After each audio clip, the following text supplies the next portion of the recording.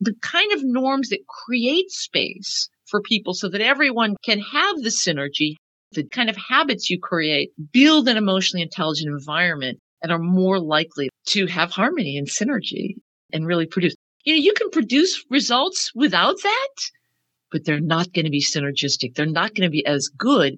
And all of the data points to that. You're listening to Manage This, the podcast by project managers for project managers. My name is Wendy Grounds, and with me in the studio is Bill Yates and Danny Brewer.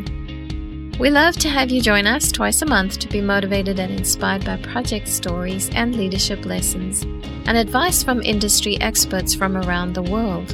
And just one of those industry experts is Vanessa Druskett. Vanessa is a multi-award-winning behavioral scientist, and she's an internationally recognized expert on leadership and team development. She has a research program examining the differences between the behavioral strategies of high and average performing work teams, and this led her to pioneer the concept of team emotional intelligence. Vanessa has a popular Harvard Business Review article with S. Wolf on emotionally intelligent teams. She's a member of the board of directors of the Consortium for Research on Emotional Intelligence in Organizations, and she talks a little bit about that at the end of the podcast. And she's also an associate professor at the University of New Hampshire's Peter T. Paul College of Business and Economics.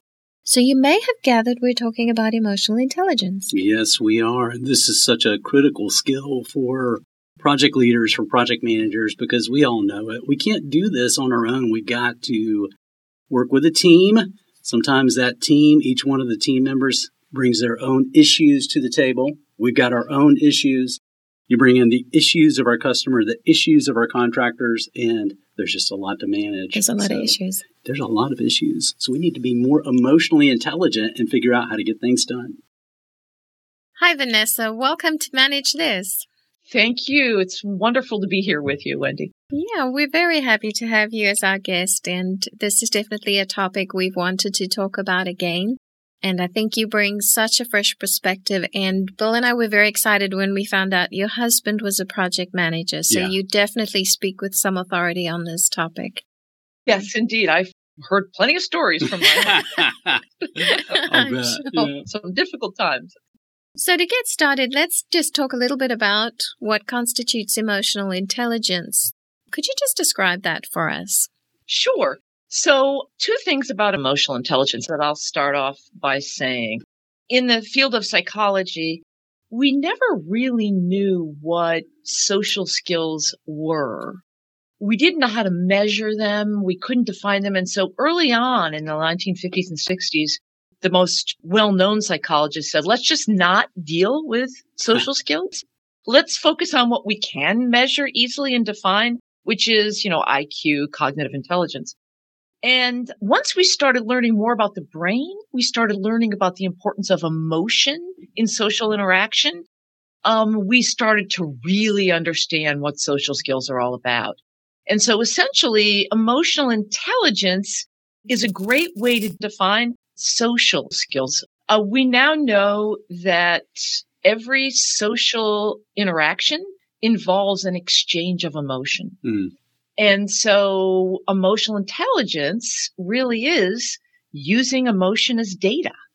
It's recognizing that emotion, recognizing that this is an exchange of emotion and managing that emotion. Often it's really managing yourself in order to help manage the other person. But let me give you the formal definition that most people agree to. I'm going to have to read it to you, but I'll explain it once I read it. It's a personal and social intelligence, because it is really about yourself, but it's also about the way you interact with others, that enables us to monitor our own emotions and the emotions of others, to discriminate among emotions. So, for example, you can discriminate between anger and anxiety, which is something a lot of people confuse.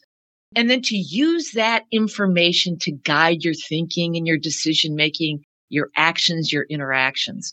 And so really it is using emotion as data to improve your interactions. That's good. And your decisions, by the way, because every decision involves emotion. We're now knowing.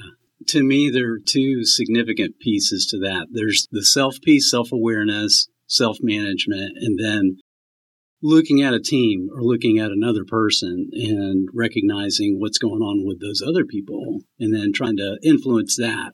Like you said, there's cognitive, there's, okay, how do I do on an IQ test? That's one thing, but now I've got to work with people and get things done. So let's look at EQ and see really how effective can I be. Exactly. Once you've got to start interacting with others, because, we can't do these things alone, especially project manager. You're not supposed to be doing it alone. As soon as you've got others involved, you need to really think about who they are, their emotional world, how you impact them emotionally, how you're coming across, because it impacts the way they respond to you. Yeah, that's tremendous. Can a person develop emotional intelligence and these interpersonal skills if that doesn't come naturally? Yes, absolutely. That's been one of the great things about the field of emotional intelligence. I can tell you there's been a lot of research in the last 30 years. First we spent a decade trying to define it. Then we spent a decade trying to say, well, what's its link to performance in all different kinds of areas. We also look at it in school systems, by the way. Originally, a lot of the research was focused on kids and their emotional awareness. But the business world, organizational world just clung onto it and said, finally, there's something that can help define what differentiates really high performers from people who are good, but not really superior in their roles. So the last decade has been all about how do we develop it? And in fact, we can. So there's been a lot of really good research done. Some of my colleagues at Case Western Reserve University in Cleveland, Ohio, have done a lot of that. They've tracked MBA students over time. They've helped develop the skills. They've seen that which ones last, how you develop them and which skills actually last for, 5-year period. So yes, it's not easy to develop in the sense that it requires practice. Yeah. So you can't just read about it. You have to do it. And that requires some risk, especially if you're an introvert. Yeah, this is so important to me. And this is an area where we've got some other building blocks that we'll cover, but then we'll get into some practical advice that you can share with us for those who need to grow this ability. But I just want to hit the pause button and say to the listeners, this is great news, right? For those who struggle with this and, man, I just have the hardest time connecting with my team or I have the hardest time getting along with my customer or my contractors. There's hope, right? There's a whole body of study behind this, and there are practical steps that you can take. So we'll go into that deeper, but that's just really good news that you shared. Yes, this can be developed. Yes, absolutely. It's always a work in progress. Sure. And I've been working on it myself, so I can tell you some of my own stories and my husband as well. I think we all take a look back, 20, 30 years ago, look back in our youth and we think, oh my gosh, right. The things I did, I was so emotionally unintelligent. Yeah. Not that I've got it all together now, but man. Yeah. And also the good news is typically the older we get, the more emotionally intelligent we become. Because we've had more emotional experiences. Yes. And so if we, draw those out from other people, we can relate to them a little bit better. Yes. And so there is a correlation with age and your emotional intelligence. And the correlation will be with age, but not with cognitive intelligence. Is that true? Yes, exactly. Well, we can talk more about that. It's not that you don't use your cognitive intelligence. One of the ways I like to describe emotional intelligence is that it allows you to create an emotional situation and environment that really does allow you to use your cognitive intelligence. Mm-hmm. So without opening up people's curiosity, without engaging them, without inspiring them, your cognitive intelligence can't work as well. You can't convince, people are never moved. Motivation and emotion are synonymous. So if you want to motivate someone to do something, you have to engage them emotionally. And so once you engage them emotionally, you can use the numbers and the other things and the cognitive intelligence to help that motivation. We've had a lot of fun with just knowing that Vanessa is married to a project manager. You and your husband have talked about this in depth. You've written about it. And that just opens up a whole nother level of conversation for us today, which I love. You truly get it. You get the world of a project manager. So let's talk about the need for emotional intelligence and why it's even more pronounced in projects and in project management. Well, it's a constant flux. It's constant change, right? And so you have to adapt yourself to that. The reality is constantly changing for you. You have to help others adapt to that. You have to be open to change, which most people aren't. And you also have to often be the sort of the tough person, right? I mean, you've got to hold people to what they say they're going to do. So sometimes some people have to manage their empathy, and some people have to manage their anger or their anxiety and come into the situation and really manage other people's expectations in a way that can work for whoever they are. You have to adapt to different people based upon who they are and upon who you are. And since the situation is constantly changing, and there's a lot of pressure, right, to meet certain deadlines. Yeah. And projects are different. It's like every project is unique. And for many project managers, they've got unique team members that are coming from different departments, maybe different contract companies. So it's not like, oh, this is my intact team that I work with all the time. I kind of know them. We're connected. We know each other well. We work together well. Many times project managers are having to figure out the team that they're working with, and they have to lead. So how do I connect with them? How do I have empathy with them? Right. Vanessa, there was a research study that you've described in the chapter that you wrote, and it's related to the success of worldwide project managers, I think on 75 projects in an international petroleum corporation. Can you just tell us a little bit about the findings that came out of that study? They were so interesting. Absolutely. This is a great study. It actually was done as a doctoral dissertation that was done by a friend of mine, and we published it in a book. So it was a petroleum company, and it was an international company. A lot of these folks were running international projects. And there were a couple of parts to the dissertation. One was getting together. There were 75 project managers and asking them what they thought would matter most. Then the other part of the study was separating out those who really were excelling and doing fabulously on the job from those who were just average, right? So we're doing well enough, but weren't really excelling. And so what they found was that those who were really excelling were demonstrating emotional competencies for everything that we've just said already. So let me be clear here. It's not that the cognitive competencies don't matter. It's just that if you really want to excel, you have to have more than the cognitive competencies. We like to say that the cognitive competencies get you in the door. But if you're really going to influence, you're going to keep people on time, you're going to help them adapt to the changing environment constantly, then you need to be able to influence others. And in fact, the ability to influence, which is a emotional competency, was one of the ones that came across in that. The other one was self-confidence, which lots of people think that you're just born with self-confidence. But in fact, it's often something that you have to build, right? And so you go into the situation, if you can imagine going in and talking with people who are on your team, you need to get them to adapt to changes. You need to convince them to stay on time. You can't come in there with waffling confidence. Right. You have to come in there behaving like a captain who knows where the ship is going. And there's a whole science of how you can do that. But what it really involves is managing your emotion for those of us who were not necessarily born with that self-confidence gene. But I actually have a quote. I want to read it to you. And this is a quote that was coded for his influence ability, for his influence and impact ability. It says here, I'm just going to read this right to you. I decided to include the contractor's team, about 100 people, with our company team for team meetings. To get everyone's involvement, I scheduled the meeting during lunchtime, and I bought them lunch. I used that time to inform everyone of what's going on and to do some team building. It worked in that it created a sense of belonging and togetherness, which was my intention. So you can see there that the leader realized that to have impact and influence, he had to get everyone in the room together, build some cooperation, build relationships, build his relationship. Buying lunch is no small thing. This kind of thinking is what enables you. And again, it is thinking in advance about how you're going to build that cooperation, build that ownership, right? Mutual ownership that works well. That's such a great example. And two things jump out at me. The planning, kind of that realization of if people are face-to-face in the room together, they're just going to cooperate better. They'll collaborate better. They'll make connections. And then the second thing is people like to eat, right?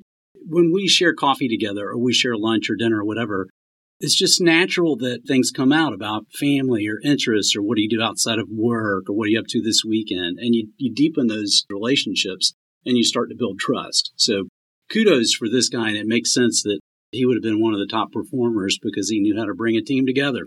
Absolutely. And, the interesting thing of what you just brought up is about how people are working remotely these days. Yeah. Not necessarily can we be in the room with everyone. That's right. And so you can do this stuff remotely.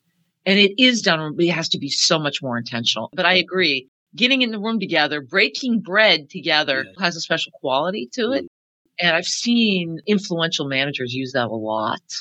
The pizza party, which is not necessarily expensive, goes a long way in building trust in a relationship. Let's hear from Kevin and Kyle. Management consultant Peter Drucker said, "Until we can manage time, we can manage nothing else. As we strive to manage our projects productively, it simply means we are getting more things done in less time." That's right. And that's connected to effectiveness and efficiency. If you combine both of these, that equals productivity. However, in practice, this can be quite tricky as project managers have to handle team meetings, stakeholder expectations, resources, and many other responsibilities to produce great results.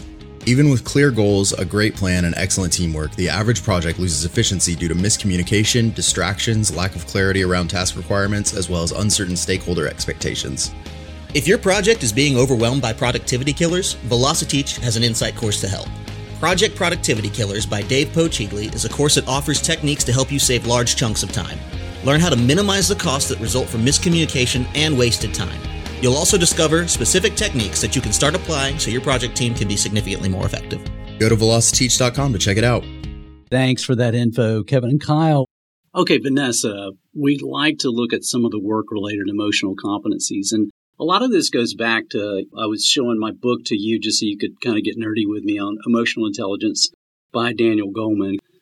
For people like me, researchers like you, you'd already gotten into it. But for people like me, it's like that's the first real deep exposure I had to this kind of content. And there's the model that Goleman went on to elaborate on after that with some others.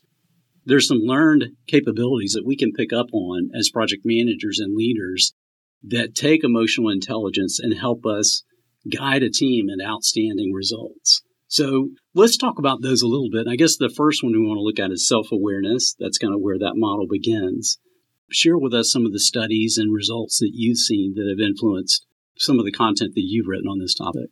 Well, let me define that model first. So this is, there are a few different models of emotional intelligence. I prefer this one. I know these folks, which is one of the reasons I know Goleman. Goleman and I had the same doctoral dissertation advisors, which is how I know his work so well, and Richard Boyatzis as well. But this is also the one that rings, I think, most clearly for developing EI. And there are 4 sets of competencies. Self-awareness is the first one, and it is by far the most important.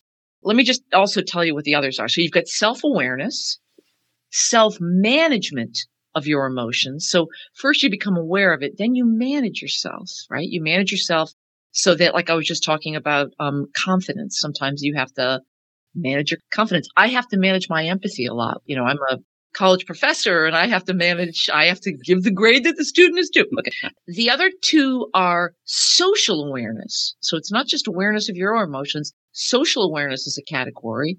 And then managing others' emotions. And we call that relationship management or social skills.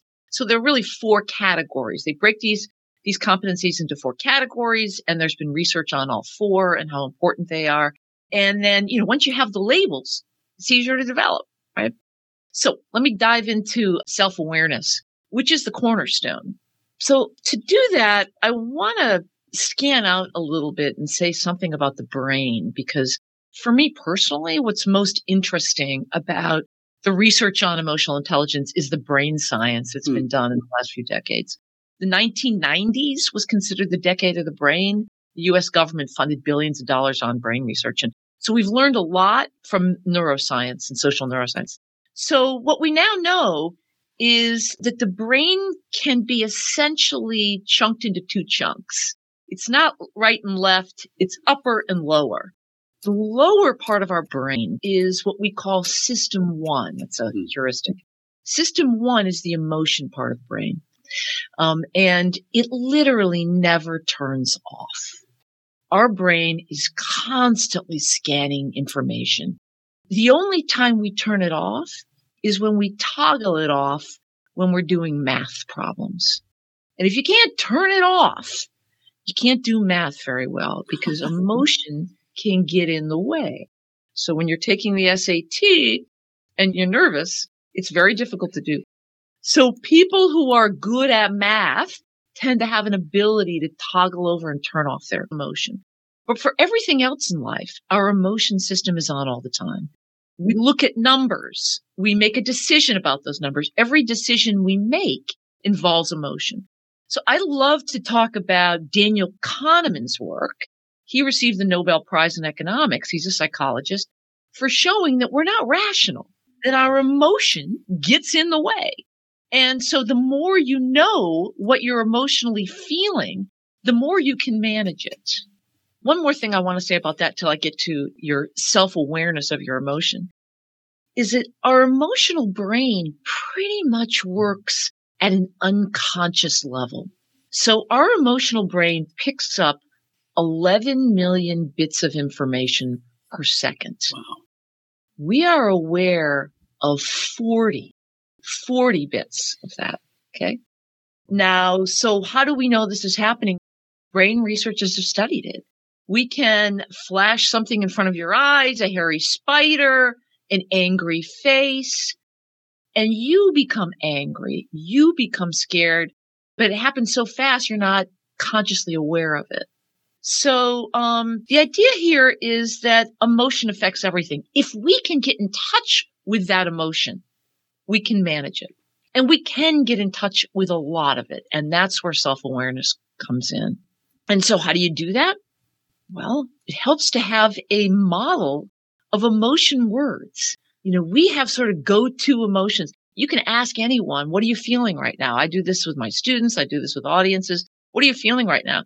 And they will come up with 3 or 4 words. We don't have a vocabulary of emotions. We mix them up. Like I said earlier, we often mix up anger with anxiety. And so those emotions are feeding us and they're influencing our behavior. But people can see them on our faces. People pick up on them. What happens is that when I'm interacting with you, your 11 million bits of information include me analyzing your face or your voice tone and assessing it for the emotion that you're feeling. And so if you come in and you say something to me like, Vanessa, I'm really glad I'm here and I'd like you to get right to task, but thank you so much for the great work you've done. I'm hearing an inconsistency, right? I'm not hearing any care for me. And so what happens is your self-awareness, your own emotion that's going to impact you, you need to be aware of it. You need to be aware of how you're coming across. How you're coming across is typically how you're feeling inside.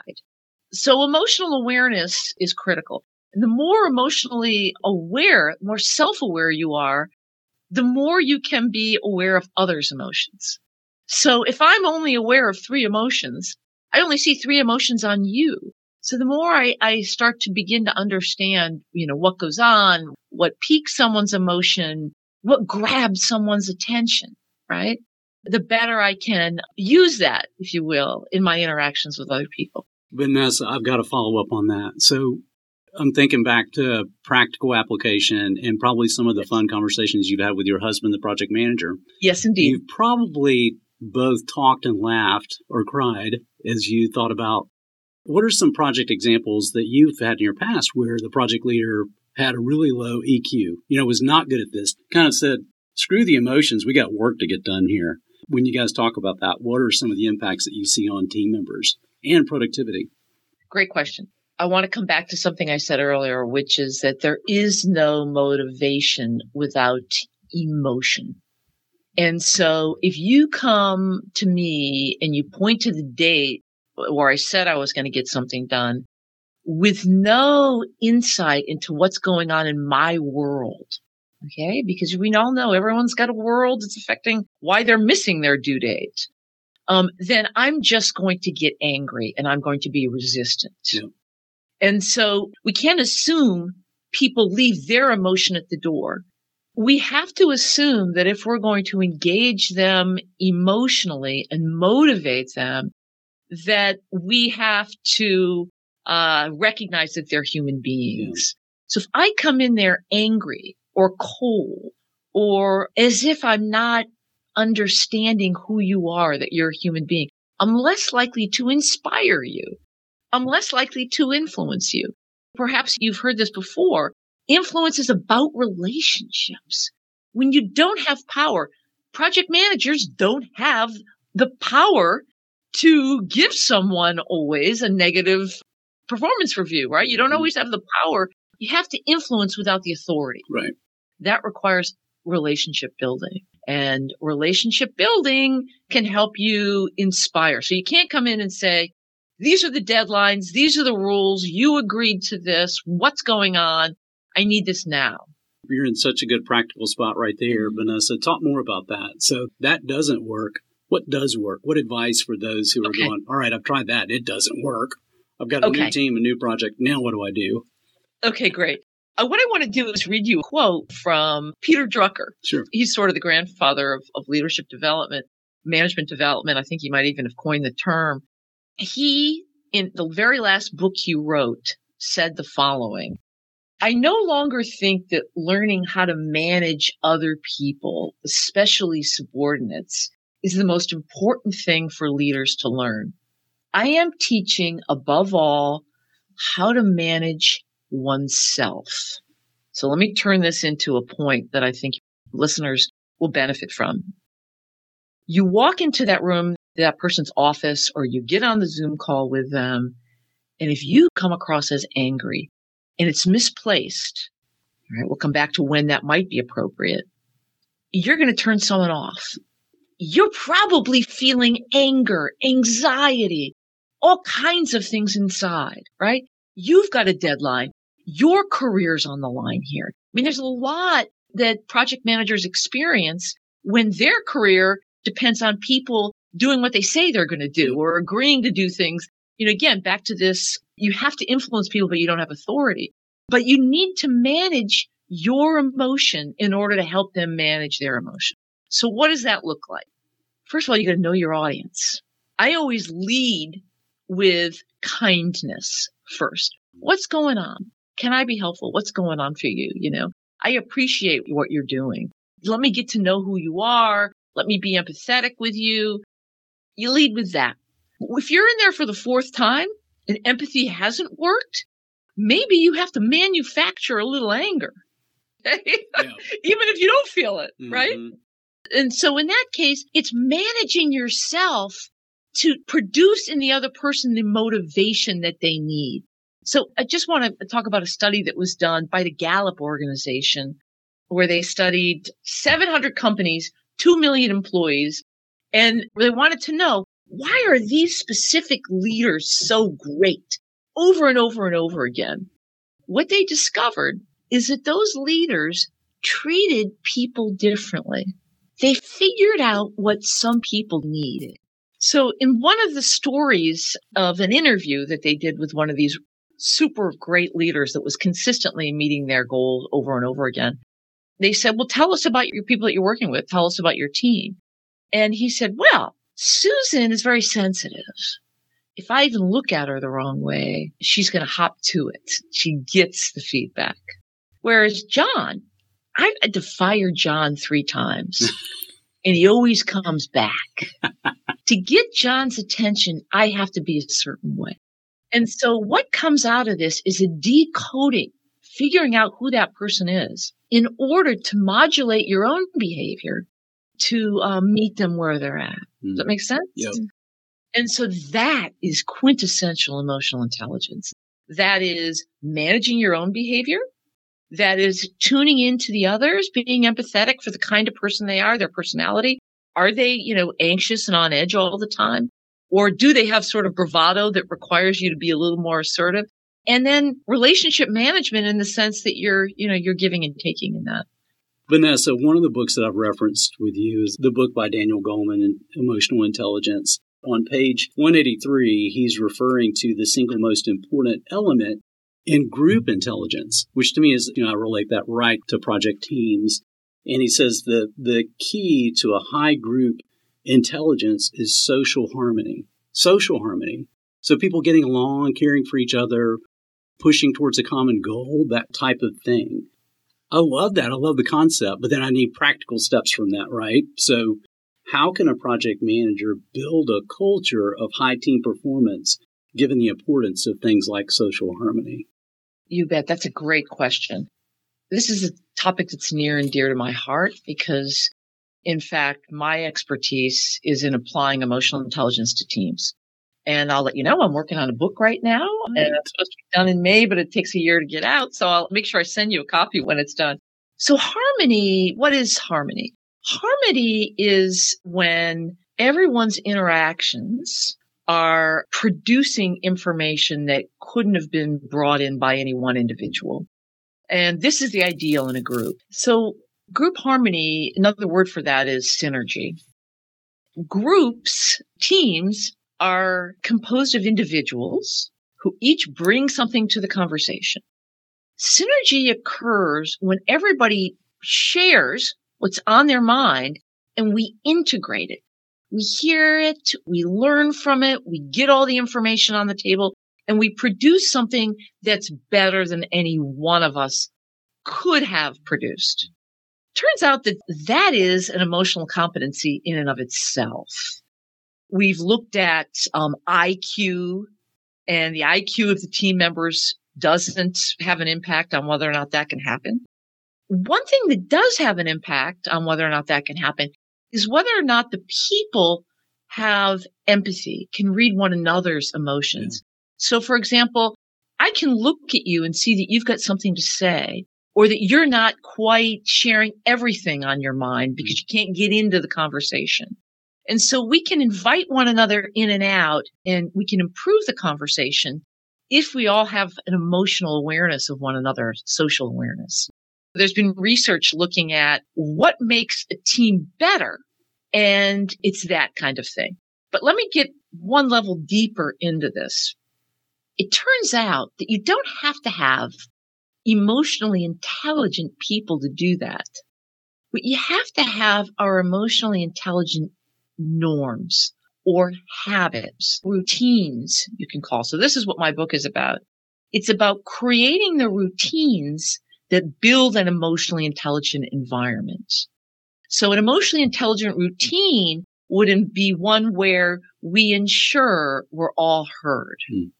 We ensure that people feel comfortable speaking their mind, that they're not expected to conform to what others are thinking. But one of the things that's most important for this, as well as just building your own emotional intelligence, is getting to know the people in the room. Knowing that not everyone is just like you is fundamental to not just your ability to manage a project. So it's about your self-awareness, but it's your ability to lead a team. Everyone in the room needs to know that people in that room are different from one another. What can they offer? Who are they? How do they need to be invited in?